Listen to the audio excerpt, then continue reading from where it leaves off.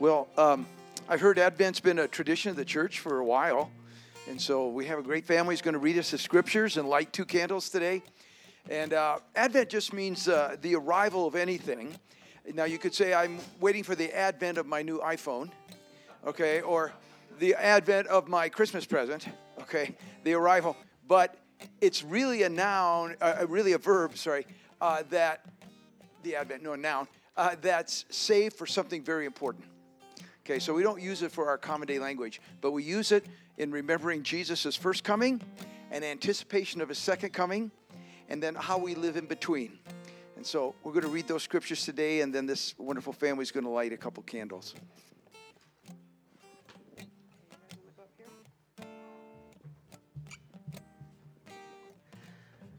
Isaiah 40, 3-5. A voice of one calling in the wilderness, prepare the way of the Lord. Make straight in the desert a highway for our God. Every valley shall be raised up, every mountain and hill made low. The rough ground shall become level, the rugged places a plain, and the glory of the Lord will be revealed. And all people will see it together, for the mouth of the Lord has spoken. Let's pray for a moment. Lord, wow, we just sing that song about your first coming, Lord. And now we anticipate your second coming, that you will flood the world with peace, and there'll be no more war. And thank you that you have made the highways low and the low ways level and the rough places smooth for the coming of the Lord into our lives, into the lives of those that don't know you. And Lord, I pray for this town and the vicinity around it, Lord, this whole area, that this Christmas many would find you, that they would understand your love, that they would come to you and have their wounds bound and their weaknesses loved by you, Lord, and made strong. And I think of the scripture, Jesus, where you said that the Spirit of the Lord will not blow out or extinguish a smoldering flame, or it will not break a bruised reed. But Lord, you come to fan to life that which may only be flickering within us, that we may find fullness of life in you. And Lord, if we're bruised to the point of almost being broken, that you come to bind up the brokenhearted and to heal. And that by the stripes you took upon the cross, we find our health in you, Jesus. And I pray that so many in this Cody area would just come to know that you would reveal it, that you would hound them, Lord, with your Spirit and bring them into a relationship, for you love them so much. And thank you for bringing us into relationship and binding our wounds and fanning to flame the life within us. We love you, Lord, and we do rejoice. In Jesus' name, amen. Amen. So all morning that scripture's been on my mind, that he says he will not blow out or extinguish a full smoldering flame or break a bruised reed. He's so gentle. He comes to heal and restore and redeem, not to break and harm. Our Lord Jesus. Well, I trust you had a good Thanksgiving, and awesome, and wish we could have been with you here at your service, but we were spending time with family, which was really awesome for us, and we just are great to be down here today, and so thankful that the weather report that was supposed to happen, it was supposed to be like 70-mile-an-hour winds across a bench. It wasn't there this morning, so we are here, and our hair isn't laying the wrong way or something, and so we're glad to be here. And we enter into this Advent season, always such a favorite time of ours in our family, because we really try to keep our kids focused on the true meaning of Christmas and the commercialism and that grabs us all, and the fact that it's all about us can be tamped down a little bit by remembering what it's all about, and that Jesus loved the candles, that he's the light of the world. So many of the Advent scriptures, if you Google just Advent readings 2019, you'll see so many of them. There usually is an Old Testament reading about either his first or second coming. Then there's a New Testament reading, mostly about his first coming. And then you usually read from one of the letters of either Peter or Paul or John about how we live in between. those two things. And so today we read out of Isaiah 40. Thank you. And so much to say about his first coming and, of course, the ministry of John the Baptist. Well, today I would like to begin kind of an Advent series that will take us up to the last Sunday before Advent. This is already the second Sunday. So we have two more, and then comes Christmas Eve. And during this time, it's always good to concentrate on something that has to deal with the first or second coming of Jesus and what it all meant to us. And so we are studying the genealogies. Let's hear that. Yay! Yeah. So we have to take a sample for DNA. So you can find your ancestry, right? Find out where your 23 chromosomes come from. No, what we're going to do is take it in the Word of God, and we're going to look at some specific characters in the genealogy of Jesus. And the things we're going to look at there specifically are the women in the genealogy of Jesus. So all the women will be greatly encouraged, and all of us men will be greatly humbled to understand that that when Jesus, when Paul says specifically that Jesus and his coming and his redeeming of us through our faith has made it all level at the cross, that there's neither male nor female, neither slave nor free, neither Jew nor Gentile, but we're all children of God, that when Paul says that, and Peter kind of says it in a different way, that women and men are joint heirs in Christ Jesus, that we're all equal in our inheritance before him, was scandalous to the generation in 30 AD when Jesus started his ministry. Women and children were not counted in census. Women and children were not allowed to be witnesses in court, and I'm sure most of you know this, women were just property in many ways, and they were not seen as equal with men. And so when Jesus comes, and the ministry is to women and men, that some of his best friends, Mary and Martha, were women, that he went to their house. All of this was scandalous in those days because the fact that Jesus promoted women, that he protected women. Think of the woman caught in adultery. Everybody wanted to stone. This was all an amazing thing. Now, the other big thing is in genealogies to us don't mean a lot. You don't come, like when first Sunday we came here and Sam Rockwell stood up and introduced us and who we were, he didn't say, and let me read their genealogy. Okay, Steve came from Robert, and Robert from Lewis, and Lewis from, and I don't even know my great-grandfather's name, I can't remember it. Or Carolyn came from Martin, and Martin came from Martin, and goes back and says and gave us basically a resume of why we should be here. The resume in those days was not what you did or your talent or your skill. It's who was your pappy. Okay? It mattered what lineage you came from and what you have inherited in a lineage that went way back. And so Matthew, being specifically called to be a minister to the Jews, starts his whole account of the life of Jesus in the genealogy of Jesus from Abraham to the arrival of Jesus. Now, just a quick little aside here because some of you may know this. Gosh, I hate to do this. Does anybody have the ability to get me some water? Or, wait a minute, let me speak to this rock. No, it's not. Oh, thank you so much. That would be great. I don't know what's going on. Something stuck in my throat. In Matthew, if you have your Bibles, open to Matthew. I have some of it on the screen, and we will go there. But if you happen to have your Bibles, it says, it starts out that this is a genealogy of Jesus the Messiah, the son of David, the son of Abraham.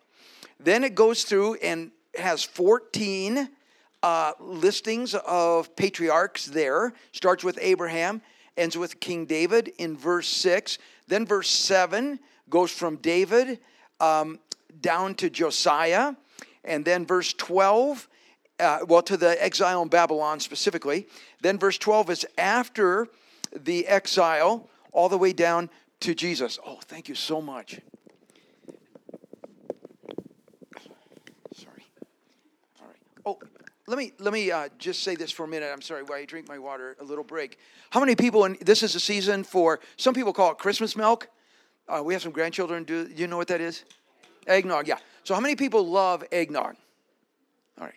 How many people don't like eggnog? Okay, you're the agnostics. I just want you to know that.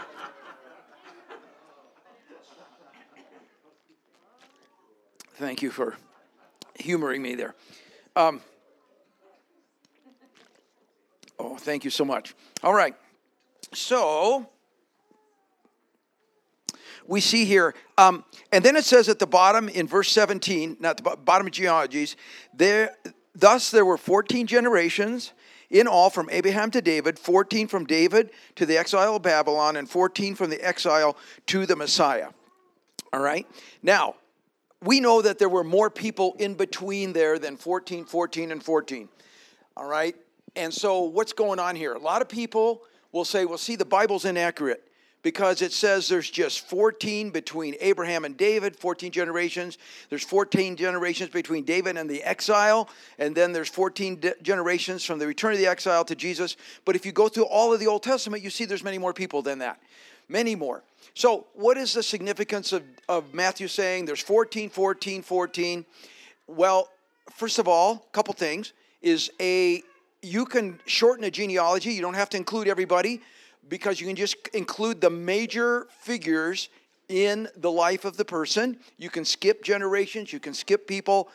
And that was totally permissible in those days, and it's not cheating, and it's not making something up. In other words, if I was trying to describe my genealogy, I might skip a few of my characters that had very little significance and maybe point out the more major ones. Then the second thing is that he is trying to, Matthew, show a specifically important thing. First of all, 14 is a multiple of 7, which is so important. And 7 in the Bible is significant of God and a perfection and a perfect number. This is some of the numerology in the Bible. Some people can get way out in numerology and it can become a too major thing and they miss Jesus and the whole thing.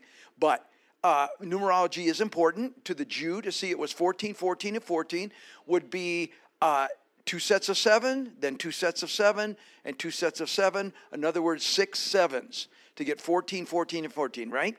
So we got 6 sevens. And so Jesus shows up, and what this would mean and what Matthew's trying to say to the Jewish mind of that day is Jesus is the 7th 7.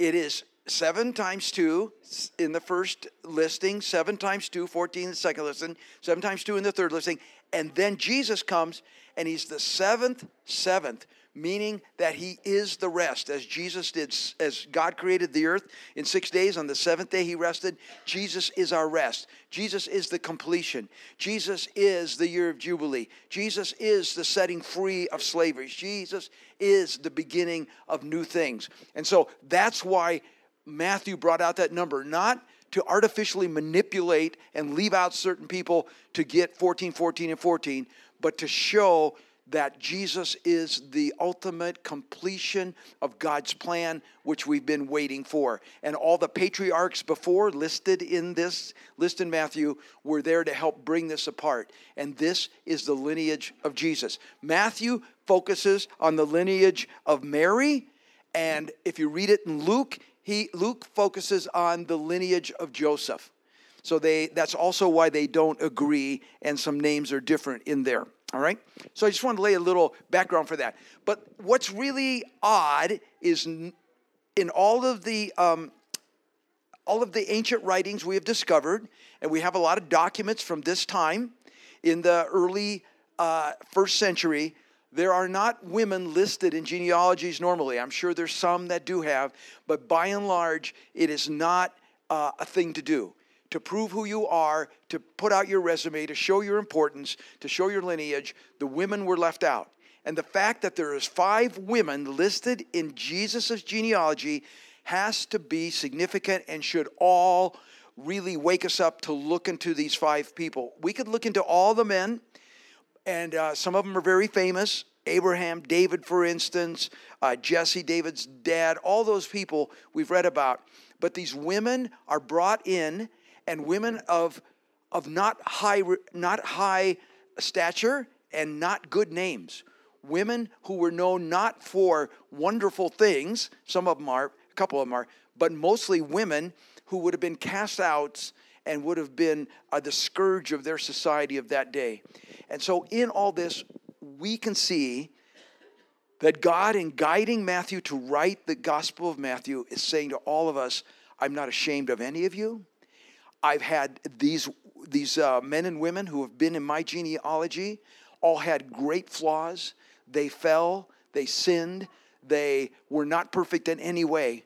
But I am happy to call them family because I've come to redeem all that. I don't see you in your sins, your fallenness, your brokenness. I see you as my son and my daughter. And we can see that so clearly in these women who have been through real trials and abused and used. And that Jesus, in helping Matthew write this, says, I want you to include those so that by the Spirit's revelation, we can see his love and how we are all included in his family. All right, let's look at the 5 women. I think the next slide there. I'm sorry that if that yellow is kind of light, I'll read those to you. What did the 5 women mentioned in Matthew's genealogy have in common? Did we turn off the lights in the front, or would it get a little darker if we did? Okay. All right. What did they have in common? Thank you. They all experienced humiliation. All of these women did. So, I was thinking the times I've been humiliated. We've all been through that. But these women specifically, that way. The first one's Tamar. She was accused of prostitution. Now, there's 2 Tamars or Tamers. Now, all Hebrew words have the emphasis on the last syllable. So, in Hebrew, and I'm not great at Hebrew, but I think this would be pronounced Tamar at the end. We kind of would say Tamer, putting the emphasis on the first syllable, but I will try to read all these, hopefully, with the emphasis on the last syllable. So, there's another Tamar who is a daughter of who? David, right? David's descendants. That is not this Tamar. This one's way before King David, all right? Then we have Rahab. She was a former prostitute. Tamar was only accused of it. Rahab, a former prostitute. Ruth, a Moabite. She turns out to be a very wonderful lady, but not in the line of Jews at all. And so neither is Tamar. She's a Canaanite. Rahab is not a Jew. And Ruth is not a Jew. So you would think in this genealogy where Matthew's trying to prove that Jesus is truly Jewish and he is the Jewish Messiah we've all been waiting for, that some of the women listed here are not even Jewish, but they're brought in. So it's a sign to all of us that God came for everyone in the world, for Jew and Gentile, not just for Jew. Then we got, of course, Bathsheba, who is not mentioned by name, but is mentioned as Uriah's wife. Now, she, of course, was the one David had an affair with. And then, of course, we have Mary, the mother of Jesus. Now, let's go on and let's talk. This week, I just want to talk to you about the first 2. If I would have been here last week and we would have done the first Sunday of Advent, we would have talked about Tamar. But we're going to do Tamar and Rahab together today. So here we go. Let's read this.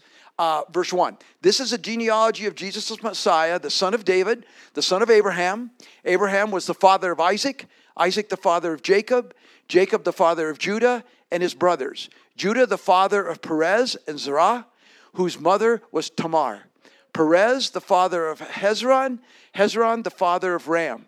And Jacob the father of Joseph, the husband, and then I skip a whole bunch of verses there, obviously. I go from 3 all the way down to 16, and it ends. And Jacob, the father of Joseph, the husband of Mary, and Mary was the mother of Jesus, who is called the Messiah. Okay, let's go on. Now, let's talk about Tamar. Genesis 38 tells her story.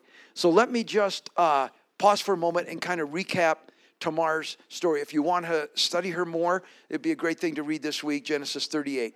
So Tamar was a woman that was found as a wife in the land of Canaan, as a Canaanite, for Judah's oldest son.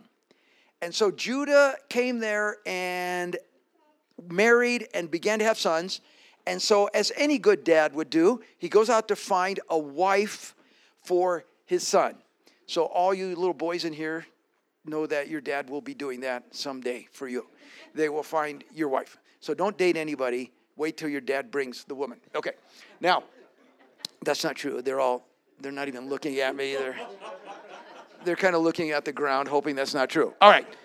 Now, so he went out and found, and so Tamar was given in marriage to Judah's first son. But he was evil in the sight of the Lord, and it's pretty clear in Genesis 38 that the Lord had him die at an early age because he was such an evil man. So there was a custom, and it still is today in many societies, called the law of the levirate. The levirate marriage or husband. And a levirate comes from a form of the word lavar, which means brother. So if your husband dies, his brother is supposed to take you as his wife. So your former brother-in-law now becomes your new husband and tries to help you produce a child of inheritance that will carry on the lineage of your first husband who died. It was an obligation. It was not necessarily an option, but an obligation. It wasn't, well, I don't like that guy. I don't think I want to marry my brother-in-law. It was not anything anybody had to say about it. It was an expected thing to happen for a couple reasons. A woman who did not have a child was in big trouble two ways. She was humiliated in the culture of that day because that means God must have judged you and closed your womb. Secondly, to not have a child means that you will enter old age without anybody to support you. There was no Social Security system. There was no IRAs. There was no social network that would help a single woman getting old. Your children would take care of you as you got old.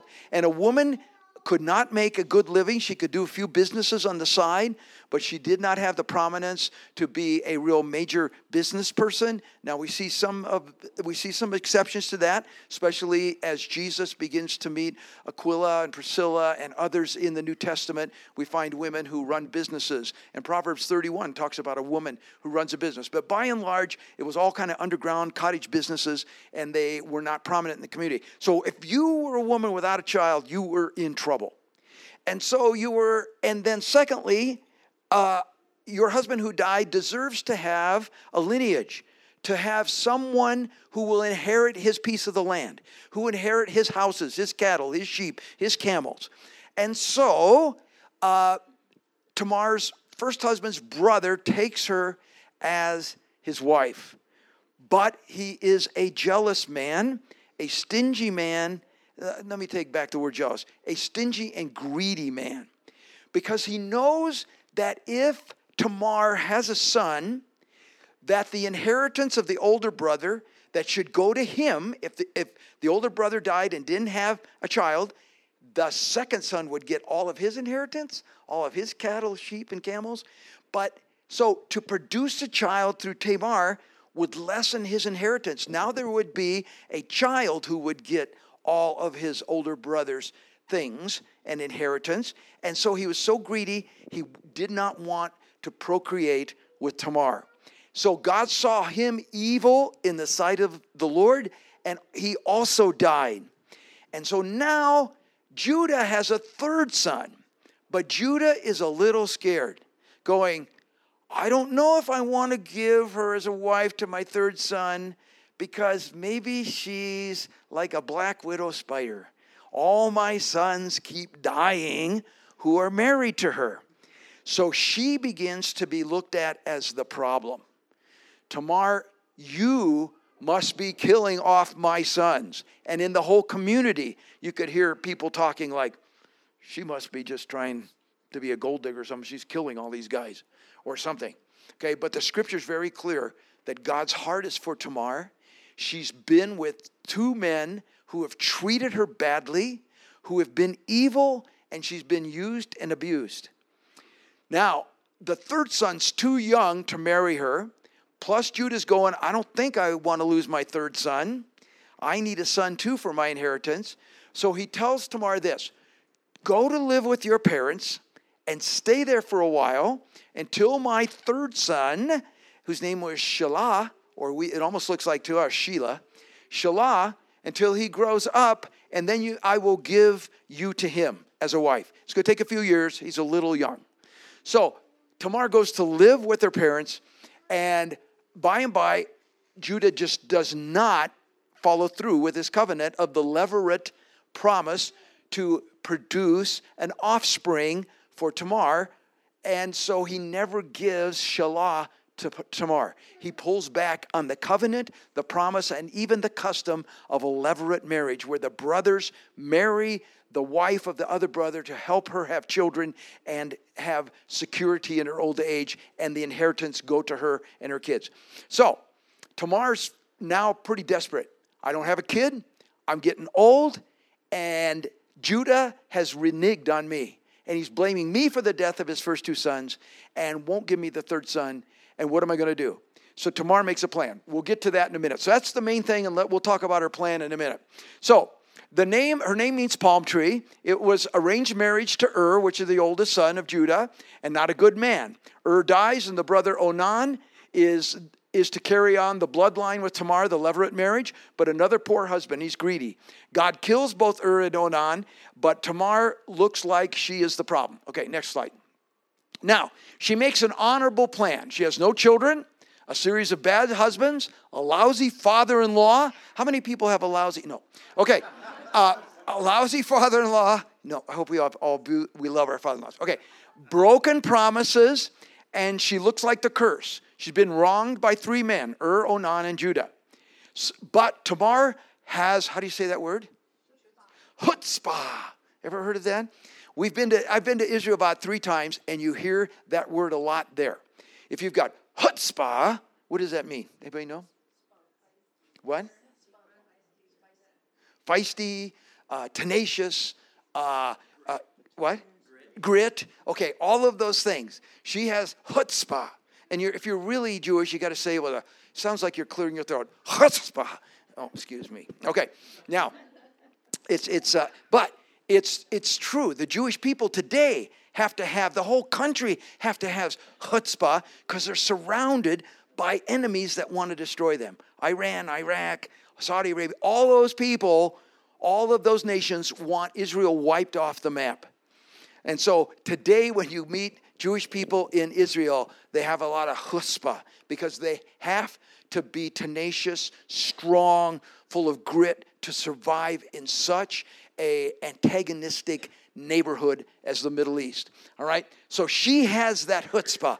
I am not going to die without lineage from without a child to help me in my old age, and the inheritance from that should rightfully come to me because it's promised in the levirate marriage, but Judah has not given me the third son. The second son wouldn't produce a child with me, and so she makes a plan. The plan is she's going to become pregnant by Judah and give birth and continue the messianic line. Now, this seems very suspect to us that a woman would say, now I'm going to try to get my father-in-law to impregnate me, to have a child. But the levirate, from the research Carol and I were doing this week, the levirate law says if the sons are not available to produce you an offspring because they've died or they're sterile or whatever, that the father-in-law is also legally and morally and it customarily can also become the father of a child so that this woman can have some lineage and heritage and continue the name of the son who has died. So it's not quite as scandalous as it may be to us. So her plan is, she knows where Judah's going. He's going up to watch his sheep being sheared. And so she, with her chutzpah, makes this plan. She dresses like a temple prostitute and sits by the side of the road into this town where Judah is going. Now, Judah's wife has died at this point. He is grieved for many months, it says in Genesis 38. And so he's going up to see where his sheep are, his herds, and check out the shearing of the sheep.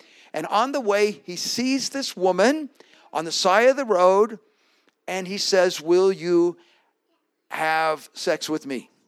He hires her as a prostitute. But Tamar, it says in Genesis 38, she seems to have a veil over her face, kind of disguised. He can't recognize her. And she says, what will you give me if I do this for you? And he said, I will send you one of my choice young goats, which was a good thing to have. That was probably a very decent and even high pay for a prostitute. So she says, but what do you give me in pledge, because you don't have the goat with you? And you must have left the goat where you came from. And he says, okay, I will leave you my staff, my seal, and a cord. Probably a cord that wraps around the neck to show who he is and his status. Judah, being one of the 12 sons of Jacob, he's a very big part of Israel. So she says, okay. And he said, then I will bring the goat to you to get my things back, my staff, my seal, and my cord, which would be very important. He would need those things to conduct business. If you were conducting business, trading sheep, cattle, camels, you need those things, the seal of your ring, and all of that. All right, so he gives her those things and sleeps with her, and she becomes pregnant. 3 months later, a guy comes to Judah and says, you know your former daughter-in-law that you sent to live with her mom and dad? She's pregnant, and she's accused of being a prostitute. And so Judah says, bring her out. We're going to stone her and kill her.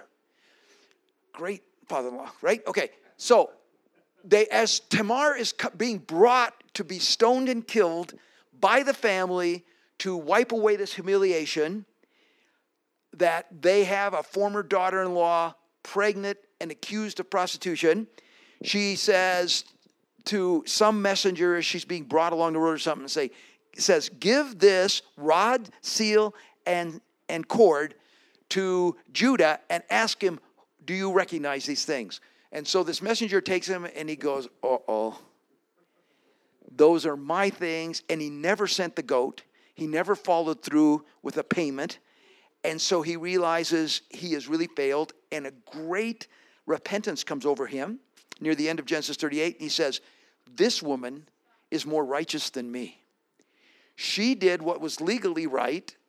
She was without child, and I failed to give her my third child. She actually went to the next step of the levirate marriage covenant and had me impregnate her so that she could carry on the lineage.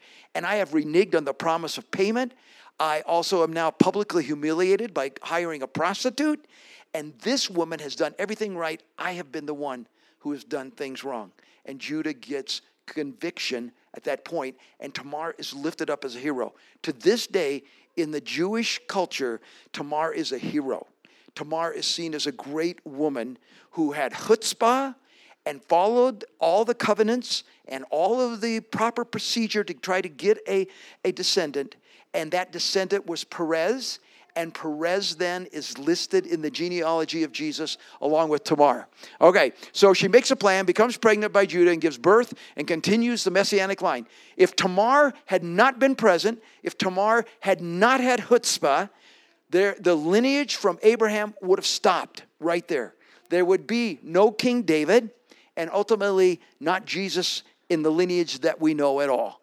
But God in his plan wanted this woman there because she had a character trait that he wanted to be seen by all, for anyone who reads the Bible to see that God is proud of and wanting to include Tamar in the lineage of the only begotten Son, Jesus Christ. Let's go to the next one. Now, the improbability of Tamar being in this genealogy. Tamar should not have been one of Jesus' grandmothers. She's a Gentile, listed there anyway. A woman shouldn't be listed. A discarded woman, crushed by men of power, labeled as a curse, no children to continue the line of Abraham, and should have been stoned to death for her appearing as a prostitute. Next one. Tamar in Jesus' genealogy. Now, each time you push the button, one of these will light up. To those who do, okay, so Tamar in Jesus' genealogy means to us. To those who don't fit the mold, the Lord receives and wants us. If we don't fit the mold of a religious, right kind of person to be fitting into the family of Jesus, he wants us. Next thing. To all from neglectful and abusive families and relationships. God loves you and is not embarrassed by you. And he's asking all of us to be tenacious, to not live a life as a victim, but to be tenacious and believe and pursue God's plan for our lives. The statistics of women in our society today who have been sexually abused as minors is staggering. 1 in 4, if not more. And so even among us, there are those who have been abused by men of power, as Tamar was. And therefore, God's saying, he loves you, embraces you, and don't live in that victimhood. Get some chutzpah and live for all that God has for you. And then lastly, to those whose future is bleak and discarded, God wants you in his family and his future. I love the song Jackie picked today. You know, he's prepared a place for us. I am a child of God, and he wants us there. He's even gone ahead of us to prepare a place in his mansion. All right, let's go on. Let's talk a little bit about Rahab. Okay, so I'm going to read off the screen. We're going to go back to genealogy. We're going to pick it up after verse 3. And we'll start in verse 4. Ram, the father of Abinadab. Abinadab, the father of Nahshon. Nahshon, the father of Salmon. Salmon, the father of Boaz, whose mother was, and it may be hard to say, Rahab. So Boaz's mother was Rahab. Boaz, the father of Obed, whose mother was Ruth, and Obed, the father of Jesse. All right, some pretty big names there, significant in the history of Israel. And in the midst of them is this woman, Rahab, the mother of Boaz. Okay, let's go to the next one. So let's talk a little bit about Rahab. There's all kinds of artwork done about Rahab because she was such a person of scandal to be included in the genealogy of Jesus. All right, so let's go on. Hit the next. Oh, yeah, okay. So in Joshua chapter 2 and 6 is her story of faith. Let's go on. A woman whose faith changed her life and altered her destiny. So let's talk a little bit about her story. You may know this, but Joshua sent a couple spies to Jericho. After they cross the river, they're supposed to take the land. So they say, I want 2 spies to go in there, check it out, check their fortresses, check the troops, check their weaponry, do a reconnaissance in there, and see how the best way for us to take Jericho. So these 2 spies went in, kind of must have been disguised as just business people or just travelers, went in, and they spent the night with Rahab. Now, Rahab, there's no indication, and matter of fact, farther from it, that they came there because Rahab was a known prostitute. She must have, my speculation, she must have also had a little boarding house, okay? And she lived in the walls of Jericho. It says that her house was in the wall because these 2 spies, she let them down by a rope outside the wall from her house. So they came there. And then there was word of somebody saw some strangers. I don't know what reconnaissance the people of Jericho were doing, but they said, we've heard there's 2 Israeli spies here, and we got to find these guys and arrest them or throw them in prison or kill them so they don't go back and give a report of the weaknesses of the fortress of Jericho. So they were searching for him. And they came to Rahab, knocked on her door and said, hey, we have a report that there were a couple spies showed up here. Somebody saw them at your door. And these guys are not part of us. They're part of the Jews that have come out of Egypt and out of captivity. And they're coming here, and we've heard that they want this land. And Rahab said, yeah, there were a couple guys here, but they left, and I bet you they're out there now. And if you hurry, you can go catch them on the road before the gates are closed of the city. So the 2 spies say, thanks, Rahab, for giving us information about these guys. And so they tear off to go find them. She shuts the door and goes up on her roof, on the wall, and these 2 spies are hiding under flax. That's an indication to us that Rahab was not just making her living by prostitution. She might have been weaving cloth, because what cloth is made out of flax? Linen. And so she might have been doing a little making cloth or a seamstress or something to make a living. Now, a lot of people, Carol was reading some things to me about Rahab, and one scholar said, she's been really a woman of ill repute because she wanted to be a prostitute. No girl grows up saying, I want to be a prostitute. That's what I'm aspiring to. it's usually because of tragedy, pain, abuse. She was probably sold into slavery. And even speculation of one scholar is her parents probably got in debt, and they paid their way out of debt by selling their daughter and sold her to what we would call today a pimp, a human trafficker. And that she ends up in this business, not by her choice, but by probably the poverty of her family to make a living. Same thing goes on today all over the world. And I'm sure you're up on some human trafficking issues. Now, so she's there. She hides these spies. And then she lets them, and they thank her greatly because they know their lives were safe because she said they weren't there and she was hiding them. And she's going to let them out to escape down the wall outside of her window, the great walls of Jericho, which we know were huge and were pretty impenetrable.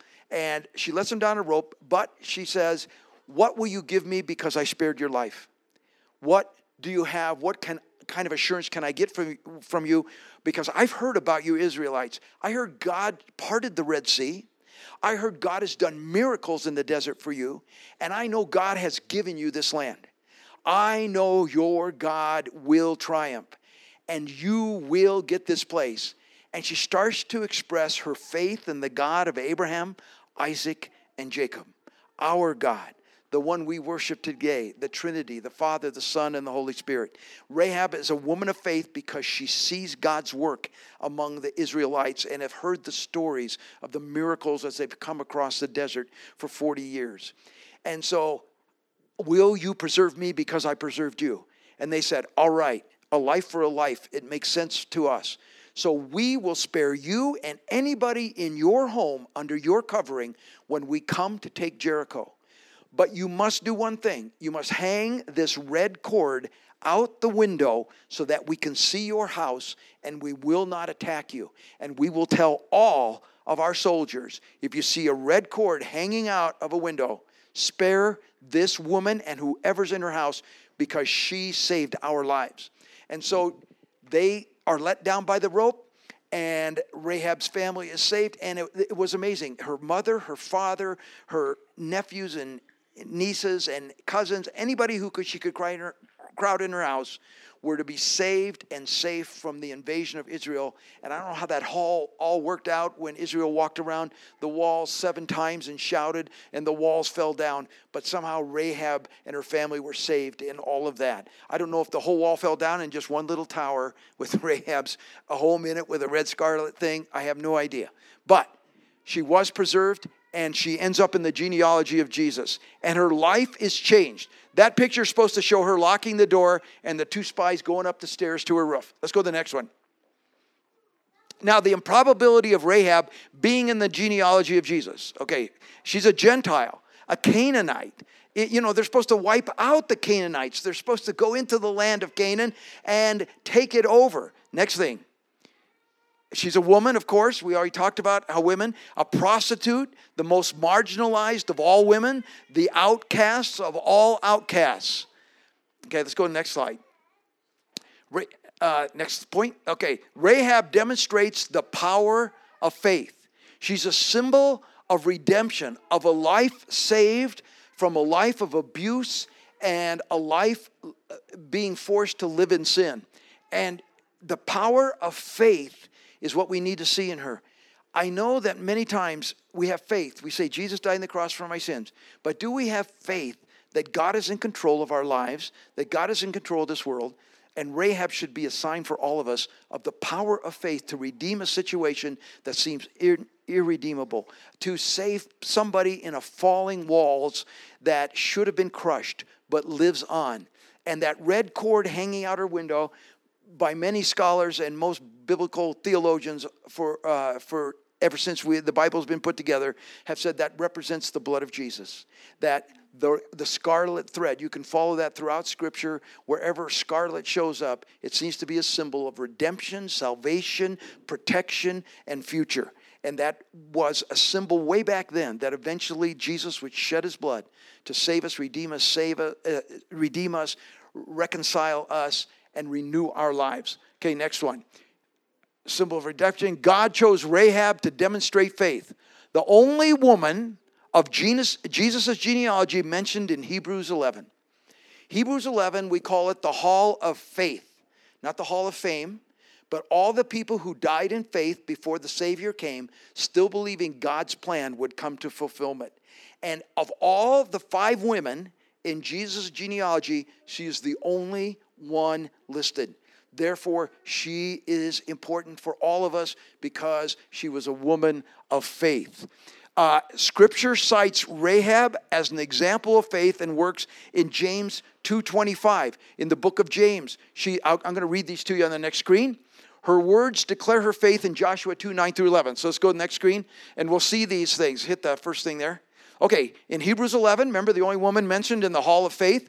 By faith, the prostitute, because she welcomed the spies, was not killed with those who were disobedient. And those Rahab, her name is there. It's just in very light yellow. I'm sorry. By faith, the prostitute Rahab, because she welcomed spies, was not killed with those who were disobedient. Next scripture from James. James 2 says, was not even Rahab the prostitute considered righteous for what she did when she gave lodging to the spies and sent them off in different directions? Now remember, James says, if you have faith, that's great. But if you have faith, show me your work. Show me something that says you have faith. And so James brings her up like, okay, people, you just can't say you have faith. There has to be fruit from your life. There has to be things you're doing that demonstrate that faith. Rahab is one of those. She just didn't think, well, God's going to take over this whole place. She actually was part of the plan by saying, I'm going to house these 2 spies. She actually did stuff in response to her faith because she knew God would conquer the land. So she set herself up to be a part of the salvation. She had chutzpah too, to saying, how can I be in God's plan and not be a part of all these that'll be wiped out? And so she had faith. You had to have faith that God was going to complete this, or she would have never done that. And then thirdly, out of the book of in Joshua chapter 2, verse 9-11, Rahab said, I know the Lord has given this land to you. This is her statement of faith. For the Lord your God is God in heaven above and earth below. She was saying in those words, He's the God. He's the only living God that has everything in control. So Rahab is that. Let's go to the next screen. So Rahab's salvation at Jericho and the scarlet cord speak to our salvation through the power of the blood of Jesus. And there's a great old pen and ink or a woodcut drawing of her lowering the spies out her window. And in her right hand, though it's a black and white picture, it's supposed to be the red scarlet thread kind of draped over the edge of the bricks there. And there's the spies going down. They look like they're not very good at repelling, but they're going to get out of there, okay? Okay, next picture. The next slide. So, Rahab genealogy. What does it mean for us? No matter what a person's lifestyle or sins have done to the family, faith like Rahab can place a family in position to experience the salvation of Jesus Christ. Turning to Jesus can drape scarlet cords over your family. So think about Rahab. She was probably an embarrassment to the entire family. She did the scummiest way to stay alive that was known. The public embarrassment it brought the whole family. But when she turned in faith, her whole family was saved. Her whole family was put under the scarlet thread. We would say her whole family in our day experienced the blood of Jesus and his salvation. So no matter where you've been, who you talk to this week, maybe you'll run into a Rahab this week or this season who will say, I have messed up my family. The collateral damage of all I've done has scattered my family, made my kids bitter. There is a continuation of addictions and brokenness in my family for generations. That when we turn to Jesus, Rahab is a symbol that all of that can be redeemed and all of our broken family can be healed and put under the protection and salvation of Jesus Christ.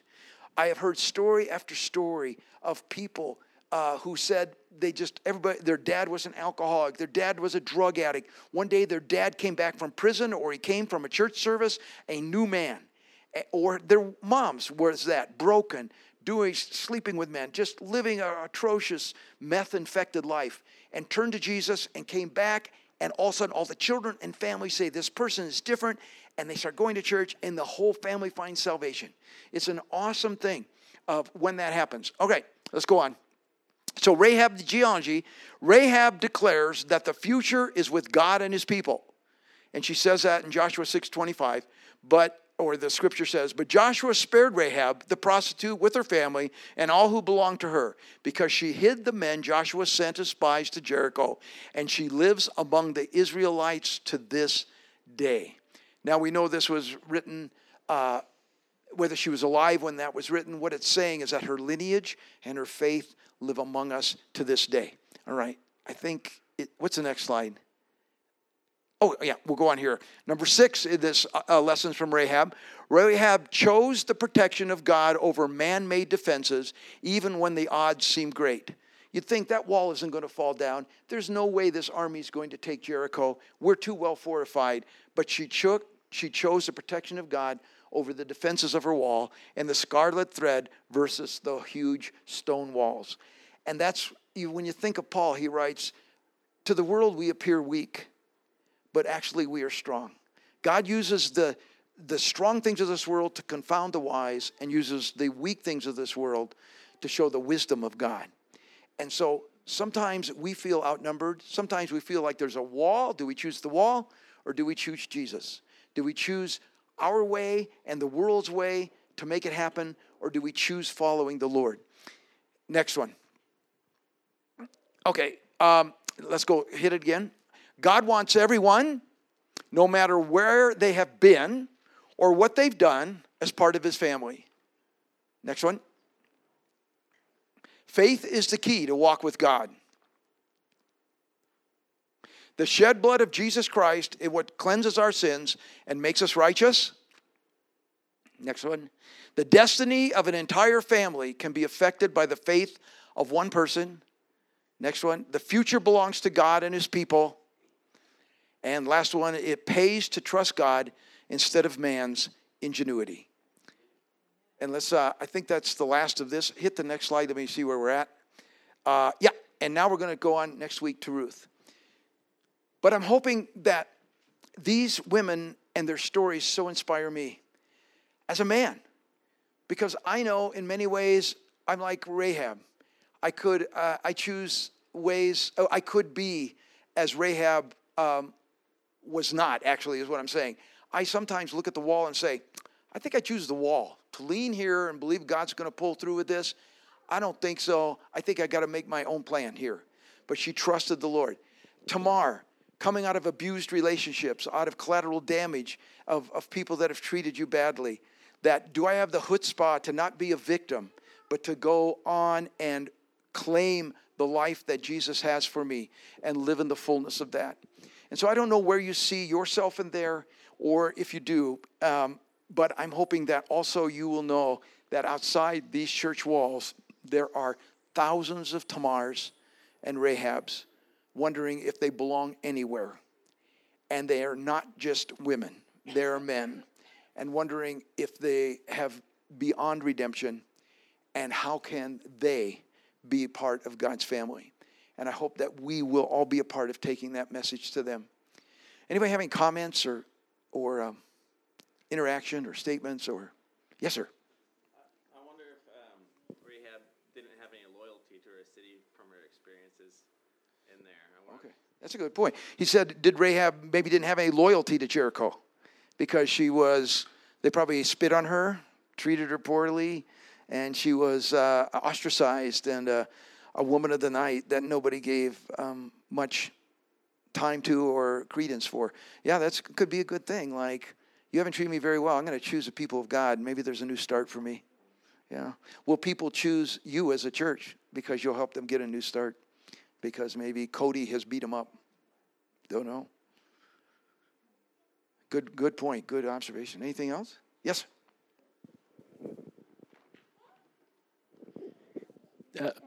Bonnie and I and Leon are going to leave tomorrow to go to Cutbank, Montana, which is where I was raised.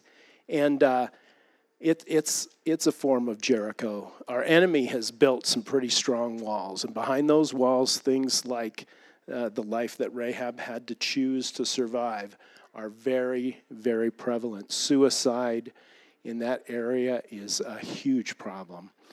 And we would appreciate your prayer as we go forth and have the Heart Change Workshop there, and then in a month back here in Cody.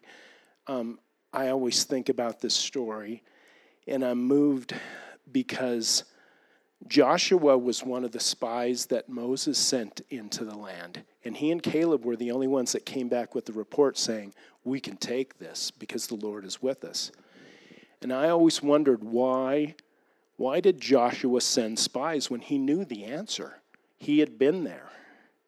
And I believe that the Lord knew that Rahab's heart had turned toward him, and he stopped history to save this one woman and her family for this very reason, that he could lay that out and say to the people that we'll see in Cut Bank next week, and the people we'll see in Cody in a month, and the people we see in Lethbridge, Alberta, Canada, 2 months down the road, that you matter. And that history is about bringing you into my wings and loving you and coming to find you, that if you would have faith, I will pursue you and never let you fall. Good, brother. Thank you. We do need to pray for that. Montana is supposed to be the number one state. Now, you guys are not, you're luckily in Wyoming, but Montana is the number one state for suicide in the nation. And so we've got to stand with that. Yes? Yeah. Yeah, sure. Yeah, that's right. Yes. I think it's interesting, I would almost call it the equity, even though those laws are different. Back in Tamar's day, I had no idea that I knew that if a husband died, she went to the next brother. If that brother died, I had no idea she would have the lineage have to go to the father eventually, father-in-law. And that it was kind of a welfare system. I mean, yeah. It was kind of a system that, like you say, you took care of your own, and at least the woman would have something from the husband or husbands as she had children. That was very interesting. Yeah, it was the welfare system. And kids, you're supposed to take care of all of us when we get old. Not only are we going to say who your spouse is going to be, but we're moving in with you. Okay? And the way kids are leaving late now, it may be no moving at all. The kids stay there married with their wives, and then you start taking care of us. Are you excited? No, they're kind of, eh. But that's right, yeah. But it is, and it still should be, we still, my best friend took care of his mother in severe Alzheimer's in his home until she died. With his wife being the daughter-in-law, did courageous work. Some of us are not in a position to do that. Some of us can't. But I've seen some courageous examples of people taking care of their moms and dads in old age, and it is the welfare system that God intended. That's why children are so important. That's why genealogies are important in the Bible, and why in the Old Testament a closed womb grieved a woman because they knew they were in trouble. And the lineage and the descendants were so important to show that God was with you and providing for you. And that's why we come to a family now. And I want to say this to every single person among us, and I don't know exactly in here who's married and who's single, but in the New Testament, it's clear in this new covenant we live this side of the cross that if you are a single person, that we as the church become your family. That you now may not have the lineage or the husband or the wife or the children, but we now become your brothers, your sisters, the children of this church now become your nephews and nieces, and we are your family. And Scripture's clear, if a widow has been faithful, and a widow or an old woman has been faithful in her life, that the church is to help take care of her. And so I want to give that admonition to us as a church, that we are the family for many that are single today. For they still face an ostracism, they still face a loneliness that hopefully will be abated and go away in the midst of the family of God. We have anybody else? Let's see. Well, let's pray. And I bought really slow burning candles so that I wouldn't have to speak too quickly. But we'll move towards just prayer now and this season of Advent. Lord Jesus, we are amazed to see your genealogy and that these 5 women names in the book of Matthew, how he chose, how you led him to start, step out at us, Lord, and today in reviewing Tamar and Rahab, that, Lord, your plan, your love is so immense. Your redemption is so great. You do not call us by names. You do not shame us. You do not make us pay for our sins. You redeem us, love us just like we are. Take us out of, in some ways we're all prostitutes, Lord. We've all given our hearts to other things besides you in our life. And even this day, Lord, we fight idols in our lives. We fight other affections besides you.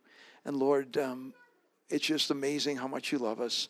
And may we turn to you now in repentance and saying, Jesus, thank you for taking us back and cleansing us and healing us. And Lord, I thank you for the power of a family to be saved. For, Lord, I know many in here pray for unsaved children or moms and dads or husbands or wives or brothers or sisters.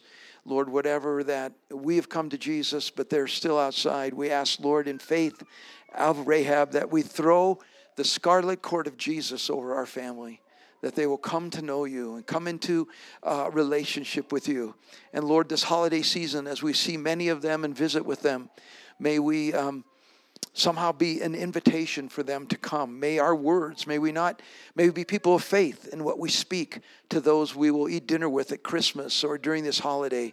And may you help us find the other Rahabs and Tamars.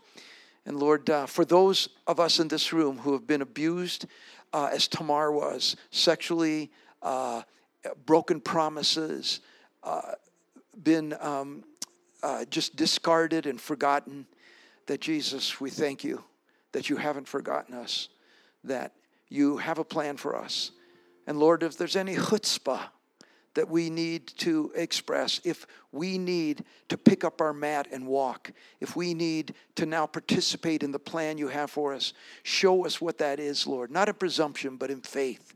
And Lord, march towards the future and the glory you have for us. We thank you, Lord. And I pray that this church would be a welcoming place for Tamars and Rahabs, whether men or women, and that they will find health here. They will find no shame here. They will find love and acceptance and hope and a future. And where they may lack chutzpah, that will come alongside them and lift up their arms and contribute to their strength, that they may walk into the fullness of God. We thank you, Lord Jesus. Bless our children this Christmas season. May they see Jesus more than they see Santa. May they see you, Lord, as the greatest gift and promise from the Father. We love you, Lord. Keep our homes holy this season. And may they be places of your dwelling. In the name of Jesus, I pray. Amen. Amen. Amen.